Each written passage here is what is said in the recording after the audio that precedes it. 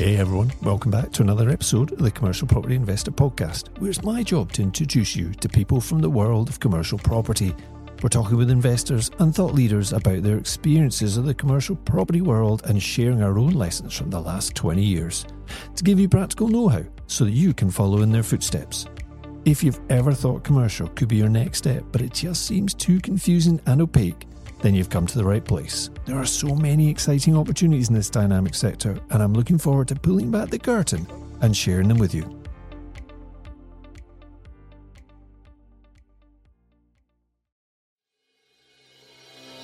Welcome to the Commercial Property Investor Podcast, and I'm your host, Jerry Alexander.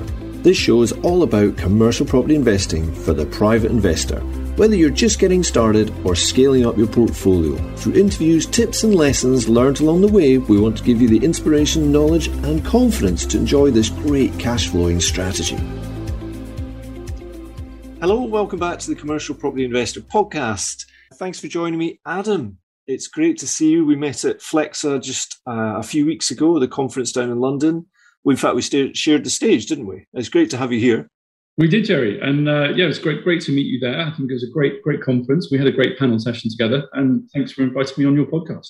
Yeah, and I wanted to take the opportunity to actually delve a bit deeper into what we discussed on that day, which was more about tech and looking at data-driven analysis for your Flexspace.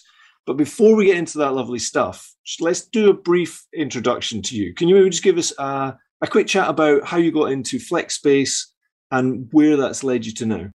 Sure. So I've been in the property industry for about 20 years now. The first 10 years of that was high-end residential in London. And the second 10 years, really from 2012 onwards, was commercial property and flexible workspace through the clubhouse, which is a concept I launched back in 2012. And the reason for the clubhouse was kind of born out of the global financial crisis in 2008. And the reason I say that is because after that kind of black swan event, we had a lot of people that started to work for themselves. And that often happens after every kind of recession crisis. You get people that get disenfranchised with where they're working and go and start up their own thing. And particularly in professional services, particularly in property, that was also facilitated by, the introduction of iPad, cloud computing, Dropbox, all of those kind of things that we take for granted. But they really only appeared and became mainstream in kind of 2008, 9, 10. So, I believe that co-working flexible workspace was really born from that moment in time where a lot of people started to do their own thing, but also empowered by wireless technology to be able to do that. So the clubhouse was really a concept based around that. And the aim was simply to fill a gap between meeting in hotel lobbies, coffee shops, members clubs that increasingly people were doing, and office space, which they didn't need 5 days a week. And fast forward 10 years, and we're in a world where not many people need a workspace 5 days a week. I remember meeting you at some Flexspace, something or another, back in maybe 2014, something like that. And I did visit your location and was mightily impressed. Such a fab space in Mayfair. And you ended up opening up another one, didn't you, as well? The first one was it 10,000 square foot, Adam, something like that? Yeah, so we had two in Mayfair, actually, and then one in the city near Bank and one in Holborn. And the typical space was between 10 and 12,000 square feet. But the point you touched on there is, I think at that point really was the first time that we saw residential and hospitality design come into commercial arena and get rid of those kind of bland, blue carpets and beach furniture from the 80s were well on their way out, but certainly it was still kind of very bland white walls. And so, incorporating very aspirational elements that you find in, the best hotels, clubs, and bring those into office space for the first time really took off probably, in 2010, 11, 12. And, many design-led operators were really growing at the same time. So you look at the Office Group and people that have come along at the same period of time. Yeah. And it's probably worth pointing out that actually your concept didn't have any private office space. It didn't. Which is unusual. It was unusual. So that was really born out of my need. So my background in residential property was that I didn't need an office because I was either on site a lot of the time, I was with architects or professional consultants, but I did need somewhere, to present to clients, to meet, that wasn't just a coffee shop, but was more kind of business-like. So it was born out of my own need. And therefore we created, I suppose, a a toolbox and provided everything that a business would need, but without overheads of an office. So whether that was meeting rooms, event space, virtual office solutions, hot desks, dedicated desks, lounge areas, we offered that all in one package. And you had food and hospitality, food and beverage in there as well, didn't you? There was limited F&B, so we made sure that the catering for meeting rooms was great. So if you're in there for a strategy day or a board meeting, you were fueled and as productive as you could possibly be. Yeah. Okay, so let's just talk a little bit about the deal, if we may, that you to set that up, because to me at the time, taking on that size of space in Mayfair with a not proven concept and effectively doing a rent to rent really was pretty gutsy. So how did you have the conviction that was going to work, and how did you kind of bring that deal together? So you're right. It was not without its challenges. The one thing that we had going for us was that, remember, part of the reason for the global financial crisis was caused by the collapse of Lehman Brothers. So when I went and met with institutional landlords and they said, well, we're not quite sure about your covenant because you're a startup and you're forecast to make losses for the few years. But I said, well, look, I could have been Lehman taking 100, 200,000 square feet from you, and then look what happened, the next year. So that question of covenant, we could really get by. And actually, for our first site on Grafton Street, we were able to take the tail end of a lease of some great space that was really nicely fitted out. So our upfront capex cost was minimal, and we had the tail end of a lease to prove the concept and to see if it would work, rather than putting our eggs all in one basket or our balls on the line and taking a 10 or 15 year lease. So we were very good. We had a good opportunity to get in there and then prove the concept, and took that to other sites. But as you say, it was a new concept. We had to convince a lot of people, and raising equity was certainly challenging. I bet it was. And the tech stuff. Let's just talk a little bit about the tech stuff, because even then you were already harnessing what tech do. I remember you had a ground floor entrance with reception. You may not have called it reception, but some staff there, hospitality there straight away as you went in. But clearly you made it as frictionless as possible for customers. So there were several aims. The fundamental aim, the why, if you like, of the business was simply to make our members and their businesses more successful. You can only do that if you really understand how they use space, what their needs are, and then provide the most seamless experience to deliver that. So technology was key in making that as frictionless as possible. But also, if we were designing memberships for flexible use and co-working spaces, then we needed to get the data and insight to make sure that we created the right product and priced it accordingly. And you can only do that by understanding how often people come in, how long they're there for. And actually, one of the things we got wrong very early on was the pricing. It was far too cheap, because were we a members club, were we an office? And actually, over about 5 years, I think the prices went up something like 90%, and we grew as a result. By attracting a better kind of caliber of member. So technology was key. And when we launched, there were none of these great operating platforms like Office R&D and Nexus around, which are, absolutely fundamental now to anyone running this kind of business. We actually started off with a software package that was designed for gyms, because we were selling memberships, and, a meeting room booking was like a spin class booking or something like that. But then we worked very closely with the likes of Nexus from about 2014. And really help create a platform where we could get real insight into how people were using the space. So every time a member checked in, we then got a timestamp between when they checked in and when they checked out. We built up usage profiles that enabled us to get our pricing right. It enabled us to ensure we had the right configuration of space, and also, the opportunity to upsell when we saw that people might have been on the wrong product, and we could find something better for them. And I think one of the questions it's not so levied at industry now, but was 5 or 6 years ago, is can co-working spaces make money? And simply, if you're not tracking that, then probably not. Well, I think what's interesting, though, is that my perception of co-working was that if you had a shared space and not much else facility-wise, particularly in terms of private space, that you would potentially lose customers, because ultimately they might grow, they might build their team. So in my head, co-working that didn't have that opportunity to upsell space, private space, might be losing out and therefore may find it difficult to get that traction. But of course, that's a narrow view, because yours wasn't necessarily just about a co-work space. It was everything else that came with it, wasn't it?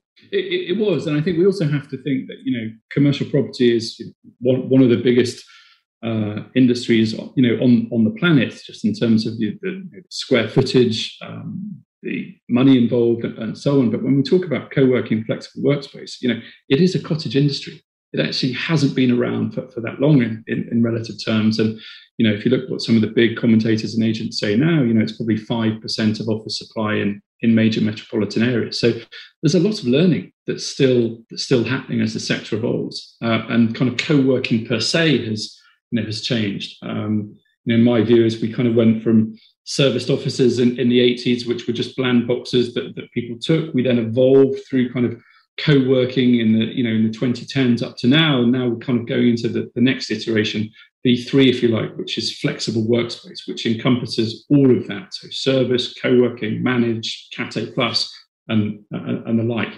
And I think why that's important is you've got to understand that there are early adopters out there. Some will get it right, some will get it wrong. But it's very much in the early stages of growth, and we've got to figure that out.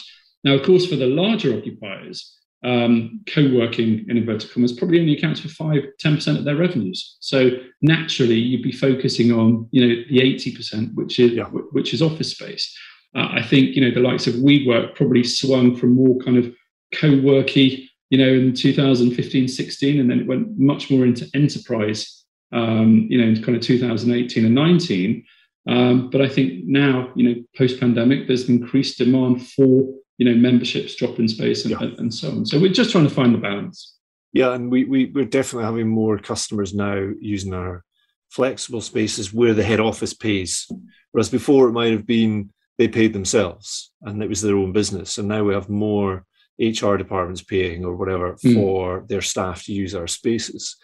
It's interesting. I remember back in the earlier days there when the serviced office sector, and let's just call it the business centres, would look at the co-working side and each other would look at across at each other over this divide, wondering what on earth they were up to and whether they were going to kill each other.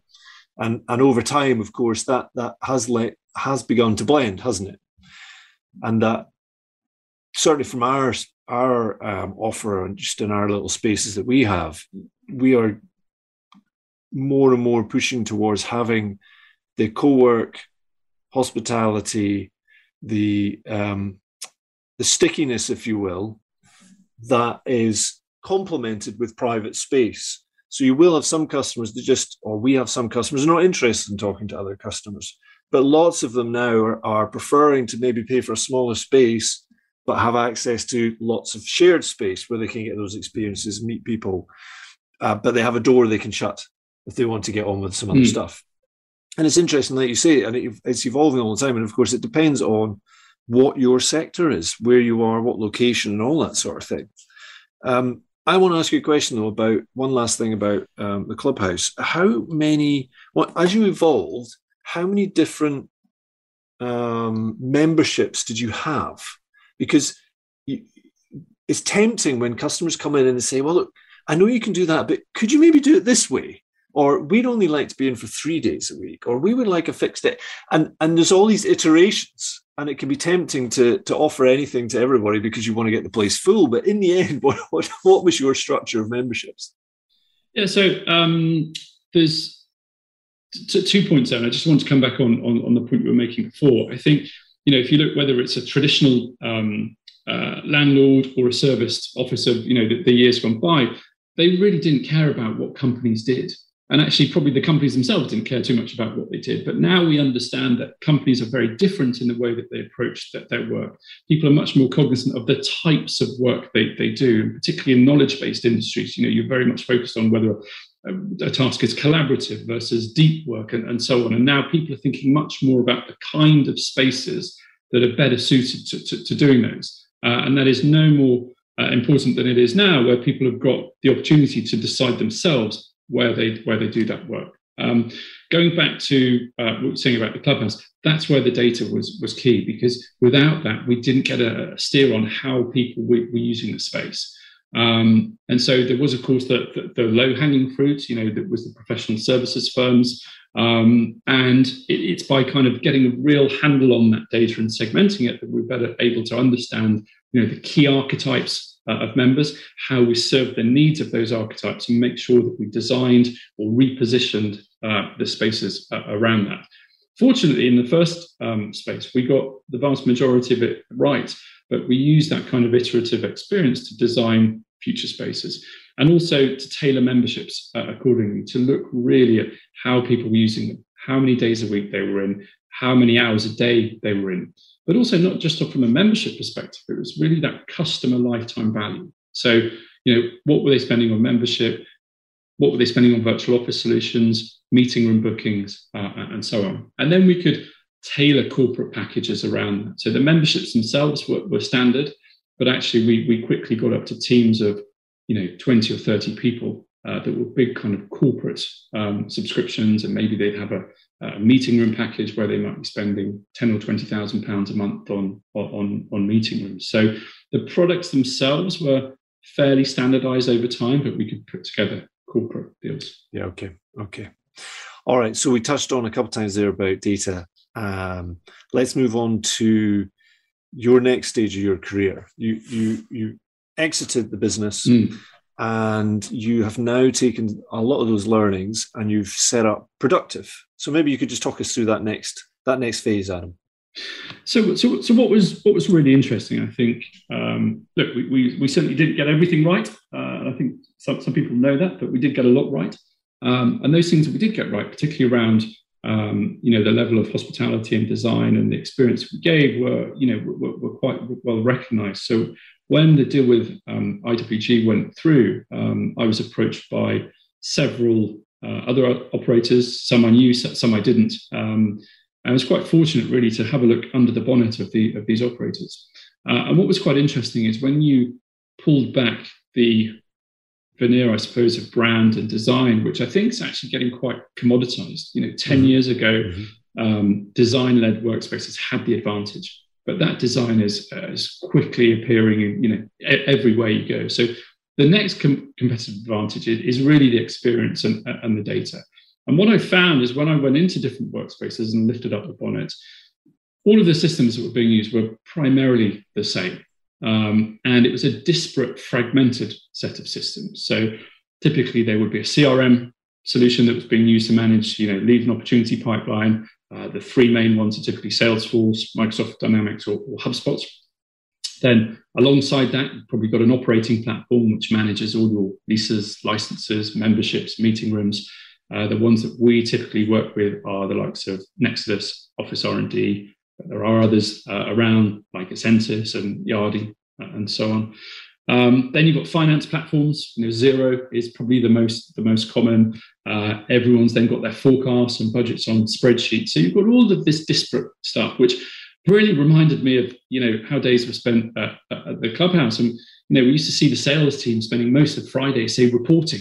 They'd be exporting stuff from Salesforce, making sure it matched the forecast, making sure that the contracts were set up, and people were getting upset at the end of the day when they couldn't reconcile things, and then we spend Monday morning in a team meeting unpicking this. And I just thought it just wasn't a productive use of time.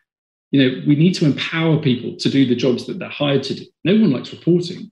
If we've got experienced people or operations people or salespeople, that's what their jobs they're hired to do. So how can we give them the right tools to be able to do that job to the best of their abilities 5 days a week rather than 3 days a week? So we actually started this process of building a really integrated suite of reports and dashboards to create a single pane of glass. So whichever software package people were using, or whichever combination of them, they had real-time insight to help them run the business, to help them improve their business, and to take some of the guesswork out of it. So having seen these challenges within a number of operators, we started to build a really neat SaaS-based analytics platform specifically for the sector, knowing the operational data points that people need.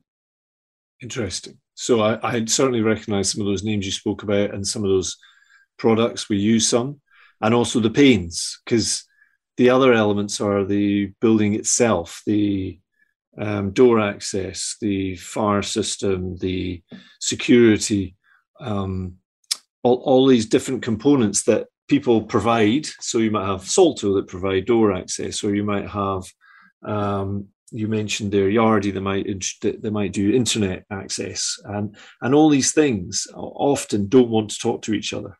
Another one is security cameras, having the ability, that holy grail of being able to actually access all those on one platform is, clearly something that people have been stretching for, something we've been trying to sort out. And some of those you do get a match. And Office R&D, we looked at Office R&D maybe 2-3 years ago, and at the time it didn't quite have the capability of working with our offer where we have more private space, but was doing well with the co-working. But now it's evolved, and we now work with Office R&D as well. And it's interesting how some of the industry are still keeping closed, and others are saying, no, we want to be open so we can connect with others. And it's almost like we were talking about earlier on about some of the older guard in the industry have their way of doing things and still talk about it and promote it and work sleepwalking down that road. Whereas these other new businesses, including the tech sector, are just saying, why do you do it that way? Yeah. We're not doing that. And I think, sometimes it's people are not actually paying any attention. I think you're right, and that's what I find particularly fascinating, where I find a massive opportunity for for some of the work that we're doing to help operators, whether they've been around for some time or whether they're new, to stay ahead of the pack. And I think for far too long, workspace owners, operators haven't had the need to innovate, because they put somebody in a box, give them the key, and say, well, let's have a conversation in 5 years when we've got a rent review or something like that. But as corporate life cycles have shortened due to technology, and companies are growing at such a faster rate than before, it's very hard for any company to predict what their headcount is going to be next year, never mind in 5 years' time. So we all know that's one of the key reasons why lease lengths have come down and the need for flexible solutions has gone up. The other thing is that in property people generally don't speak the same language as technology people, and vice versa. And property people, I've seen, really sometimes don't know the questions to ask the technology people, and technology people don't know the questions to ask property people. So quite often, these solutions have worked in isolation for some time. They haven't had the need to integrate, but we now know that is no longer the case. If I just reflect on our audience, quite a lot of them are, I don't know everybody in the audience. That's the thing, beauty of podcasts, right? You don't quite know who your audience is, but certainly the feedback I get that a number of them are just getting started in commercial. They want to look at Flexspace because they understand that actually the offer can be different now. And there's parts of the industry that are not catching up with that, and things that we could talk about, like valuations and all those issues that come with that. But nevertheless, some of those new starts that you're talking about, are looking at commercial property from a slightly different angle from the get-go, which is brilliant. So what are the sort of things you would suggest they need to look at in terms of moving forward? Because we've spoken a little bit about tech. We haven't spoken necessarily about measurement and actually looking at the data collection. So maybe we could just talk about that, just bearing in mind that some of these guys are just getting started in this sector.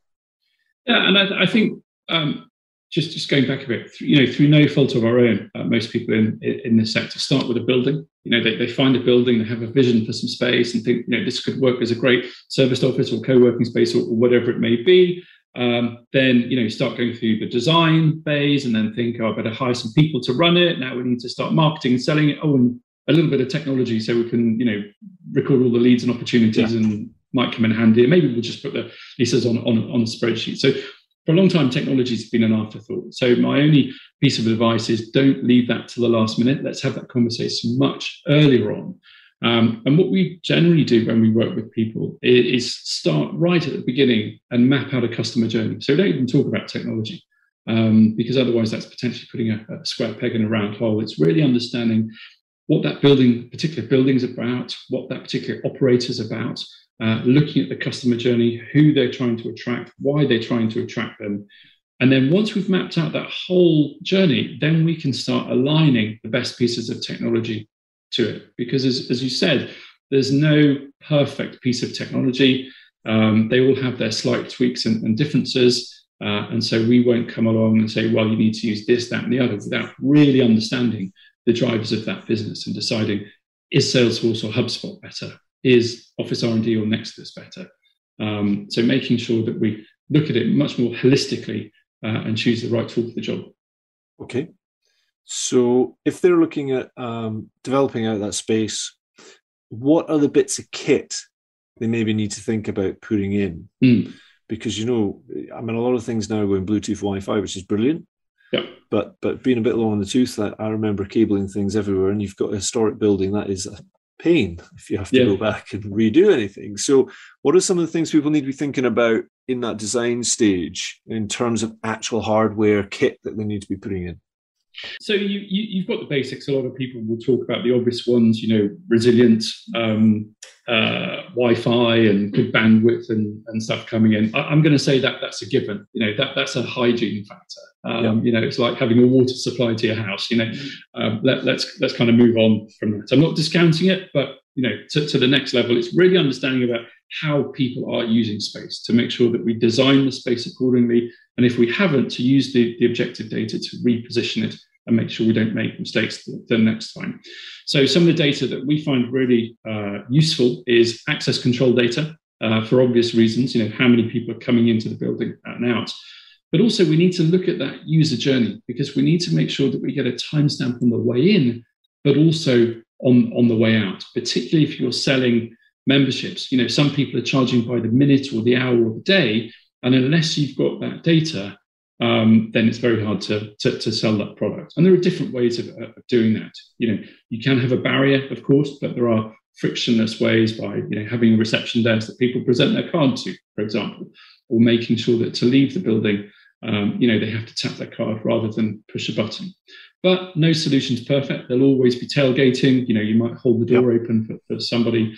So we're also looking much more at sensor technology as well. So we're doing a huge amount of work currently with IoT occupancy sensors and people tracking sensors. And a lot of people, I think, have struggled to get their heads around this, because there's great technology out there. And some of the companies selling this really haven't translated those features into benefits as well as they could.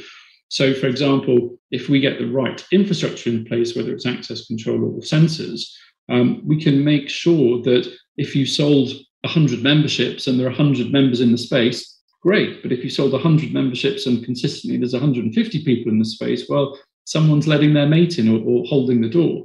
So therefore, we look at why that's happening, what we can do about it. So whether it's member education, whether it's an easier sign-up process, and so on. Similar thing for meeting rooms. Meeting rooms are a really, really valuable secondary revenue stream, and actually growing in importance now as people aren't in the office five days a week. So, memberships and meeting rooms pre-COVID might have accounted for somewhere between 10 and 20% of revenues for some of the larger operators. I think that's probably going to go to 20 to 30%. But you need to be able to track how those rooms are being used. So to give you an example of that, we have a real wealth of booking information from platforms like Office R&D and Exodus. We can see which of the rooms are most popular, how many hours a day they're in use, and so on. But there's a couple of things that we can't see. One is the actual utilization of those rooms, because there's a lot of freeloading in the industry. If the room's empty, somebody might just go in and use it, or maybe they book it for an hour and stay for two. I'm not a fan of putting access control on meeting room doors, because I think that breaks the user journey. If I'm the one that's booked and paid for the room, but actually my colleague goes and uses it, they might not be able to get in. Or equally, if they're external bookings, people might not be able to get in the room without somebody having to open the door. So I'm not a fan of access control of meeting rooms, but if we put a sensor in the room, we can quickly see what the delta is between what's been booked and what's used. And the other thing we do is put anonymous people counting sensors in rooms as well, because a lot of operators would design space that maybe you've got a room that seats 4, a room that seats 8, a room that seats 12. but let's get a better steer on actually how many people are in these rooms. Again, really important post-COVID, if we're understanding hybrid meetings, number of people dialing in versus present in the room, and we can better use that data to provide the best experience, to make sure we're pricing the product accordingly, and fundamentally to make sure we're designing and positioning space accordingly. Yeah, so in larger open plan spaces, you typically would design different areas to work with less borders and boundaries and walls, but you might have an area that's trying to be a bit of a more quieter area. You might have an area that's more social. You might have an area that's slightly more to do with food and bev. And having sensors in those different areas will allow you to actually track properly with data how many people are actually using it. So you might have spent £10,000 on that beautiful suite of sofas, but actually nobody's using them. and really important, because obviously in property, that is the biggest cost. The cost of that square footage, which isn't kind of rentalized by way of a lease or a license, is very expensive. So what is the right amount of space to have relative to the size of the building? What's the right configuration? Should it be hot desk? Should it be more formal dedicated desks, lounge areas, breakout spaces?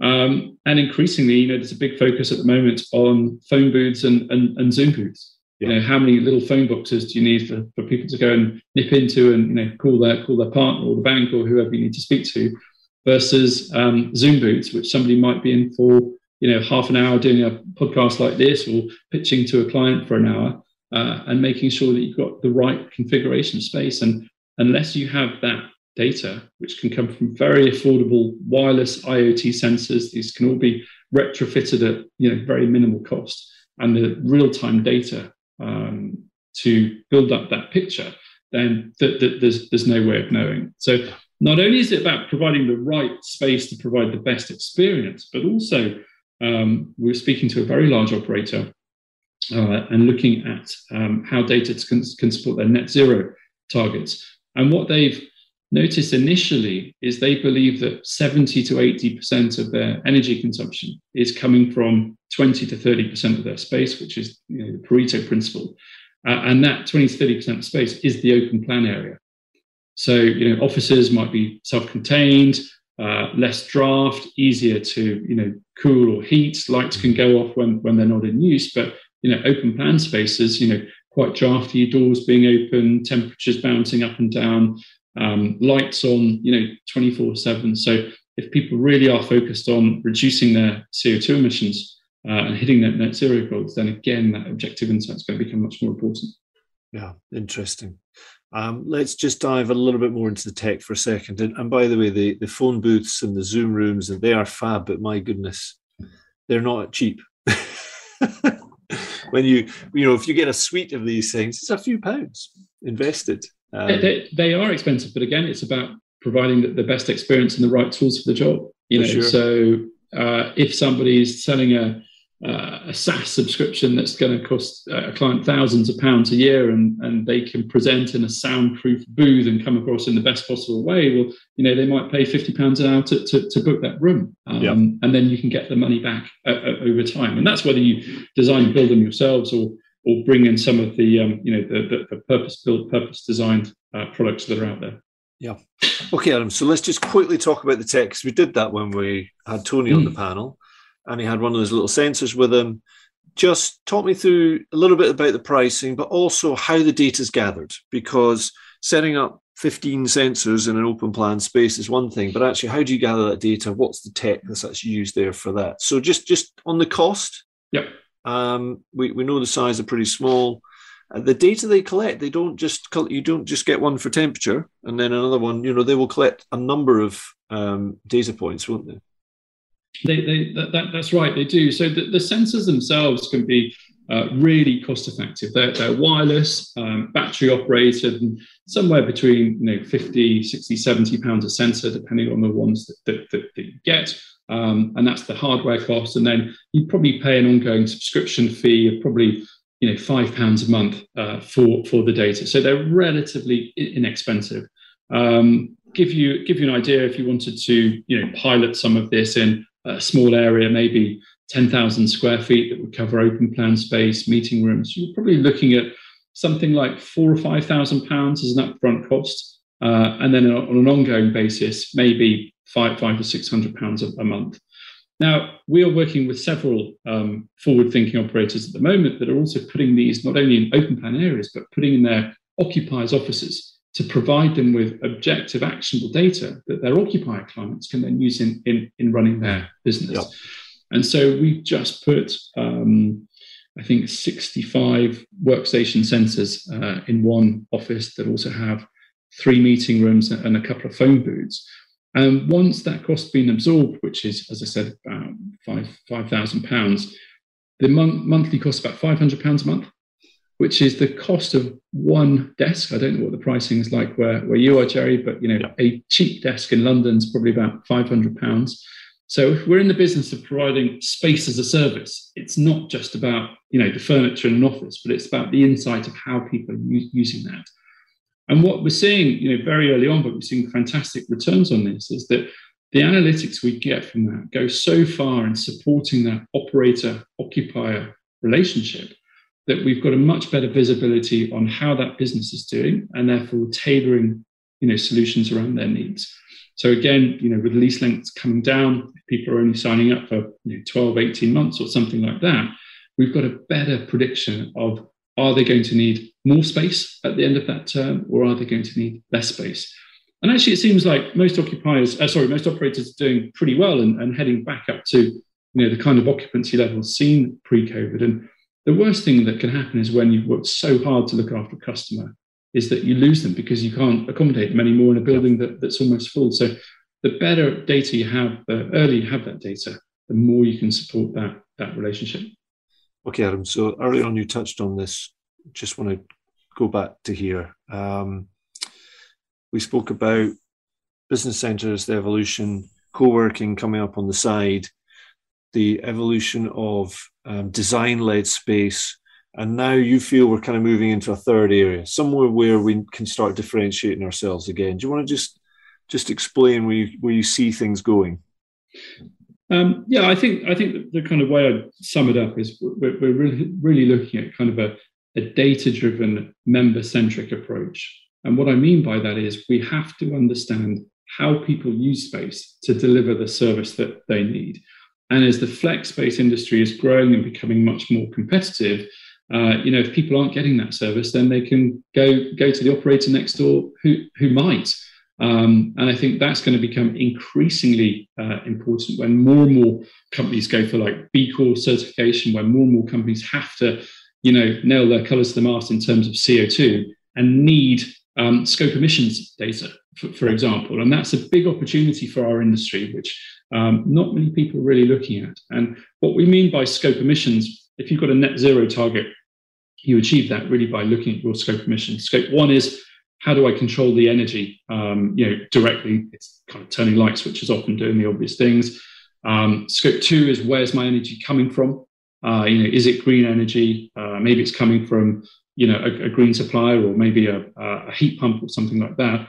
But scope 3 is, where's the energy in my value chain?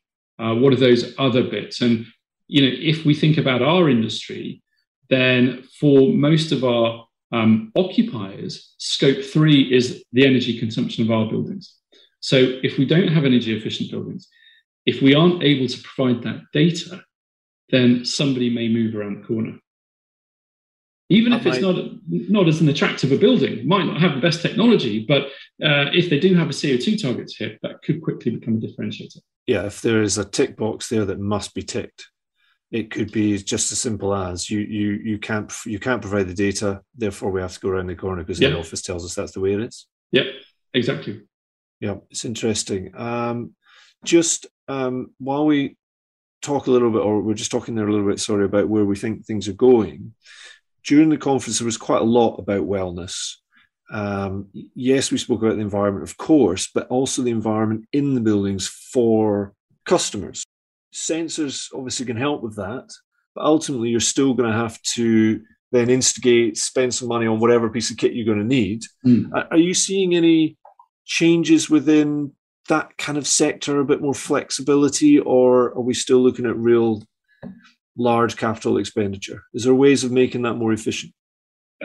Really good question, and thanks for picking up on that. So the sensors that we've installed, there's 3 types that we look at. One is occupancy, one is utilization, and the third is an environmental sensor. And the environmental sensors, again, really affordable wireless sensors, probably cost about £40, £50 a sensor, and the data from those is £4 or £5 a month. But we're looking at several environmental parameters. Temperature is the first obvious one, because if it is about providing the best possible experience, then we need to make sure that we're providing fairly consistent temperatures before somebody complains that they say it's too hot or too cold. Older buildings might not have a BMS. Newer buildings might have a BMS, but nobody knows how to access the data because it's on some old server somewhere that only the building manager knows how to look at. So by putting sensors in, we can use some very intuitive, very user-friendly dashboards that everyone can have access to make sure that the best experience is provided. But also, temperature links into the point I was making about energy. If you've got temperatures that are bouncing up and down, you're going to use a lot of energy to try and maintain those, either to cool the room if it's too hot or to heat the room if it's too cold. So making sure we've got a good read on temperature. But the other one that I'm fascinated about is CO2 levels, because there's a lot of research that's been done fairly recently, and we now know that high CO2 levels have a detrimental effect on our productivity. If you've ever been in a poorly ventilated meeting room, after a few hours, we start to kind of get bored and switch off and fall asleep. And so if we are in the kind of space as a service business, or I'd like to think of it as the productivity business, to allow people to do their best day's work, we've got to make sure that the air they breathe is going to be conducive to productivity. There was a lot of excitement about air quality during COVID. I think that's probably gone past us now, dare I say. And if you are in urban areas and a bus goes past, you might not have the best air quality. So you've got to be careful what you're looking to measure, because sometimes you might not want to see the data, or if you do know the data, you might either do something about it or decide otherwise. But CO2 levels in workspace is a really important one. If you are leasing the space from someone and you're paying a hefty service charge to the landlord, well, the landlord's side of the bargain is they provide an M&E system. They're charging you for it. They make sure that the ventilation is sufficient. And if you've got sensors that prove otherwise, then that's a good objective data point to go to the landlord and say, look, I'm not going to pay the service charge unless you do something about the HVAC. Interesting. Yeah. Okay. Alan, this is really fascinating. We've covered loads of different areas. Let's just give you a couple of minutes here just to tell us how your company and what you're doing can help and how people can access that. Thanks. Yeah, time has flown by. Yeah. So Produktiv, as I mentioned, was really born out of having had the opportunity to go and look under the bonnet of different workspaces and seeing that throughout the industry, tech is fragmented. So I suppose I come at it from having had that operational experience, so not just a theoretical, consultant point of view, but I've operated workspaces for 10 years, so know what people need and have the experience of working and installing several of these platforms. So my aim really is to help operators better align technology and processes with the customer experience, and in doing so, help to kind of cross that prop tech gap by translating tech speak into a language that property people understand, and vice versa. So if anyone listening is an operator, large or small, whether they're in the industry or not, and just wondering what solutions are out there, how to go about it, very happy to have a conversation, because at the end of the day, we're not really selling technology. We're kind of agnostic in that sense, but we're looking to get the most out of technology as we can to support that customer experience. And if we get that right, we drive customer lifetime values, and all those concerns about shorter lease lengths, for example, completely go out of the window, because whilst they might sign up for 12 or 18 months, if you get it right, they renew 2, 3, 4, 5 times over. Fantastic. Okay, thanks, Adam. I've got one last question for you. Whilst being out there under all these bonnets with your toolkit, who do you think we should be watching in the industry? Who's really got their finger on the pulse? Do it's amazing. There are so many prop tech solutions out there. There's a wall of money investing in prop tech. Some will succeed, some won't, but adoption needs to be greater. I think people are scared of technology. They don't need to be scared of technology, but there are some great platforms out there. It's challenging for me to name all of them, but just to give an example of some that we work very closely and I found are great solutions. So Office R&D and Nexus in equal measure are the platforms that we work with. From a sensor perspective, we work with two. One is called UbiquiSense, one is called SpaceT. And they're some of the key platforms. From an access control point of view, which is becoming much more important, not only from a seamless journey and experience, but from the data we get from that. Salto is one of the best because that also works within Office R&D and Nexus apps. Yep. From a CRM perspective, HubSpot seems to be the one that many are going with at the moment. Very user-friendly, not quite as clunky and complex to set up as some of the big ones. But if anybody would like to just talk through the pros and cons, I'm very, very happy to have a conversation. Yeah, that's brilliant. I'm glad we're on track with a few of those. Good.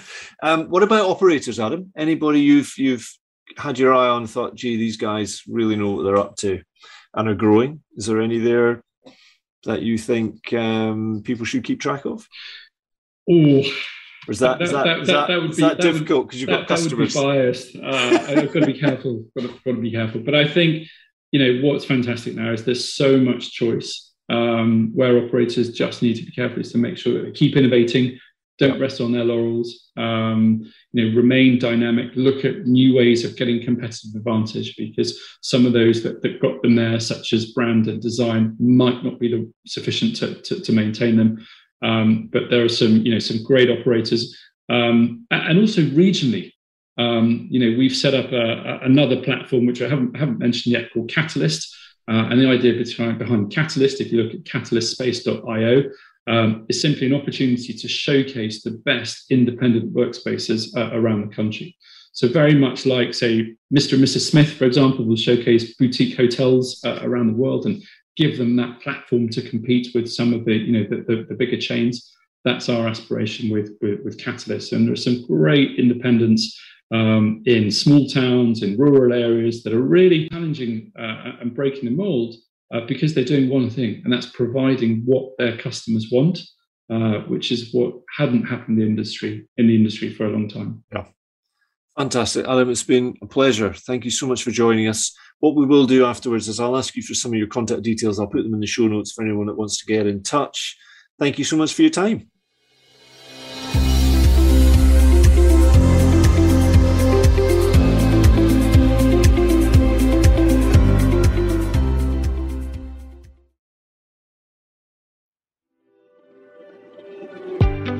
Hi there, I hope you're enjoying the content delivered on the CPI podcast. Even though it's free to listen to, it actually takes quite a bit of time and financial commitment to deliver each and every episode. Did you know that by leaving a positive written review, you will have a direct impact on the visibility of the podcast? And that's really important, because by reaching a wider audience, it helps our team to continually improve the overall content that we deliver to you week after week. For some of you, leaving a review will be second nature, but for others, it might be your first one. Open your podcast app, pick the CPI podcast and search for previous reviews. And on iTunes in particular, click to look at all of the reviews, and then you'll see an option to leave a written review. Go on, it'll only take 2 minutes and it'll really make our day. And we genuinely read every single one of them.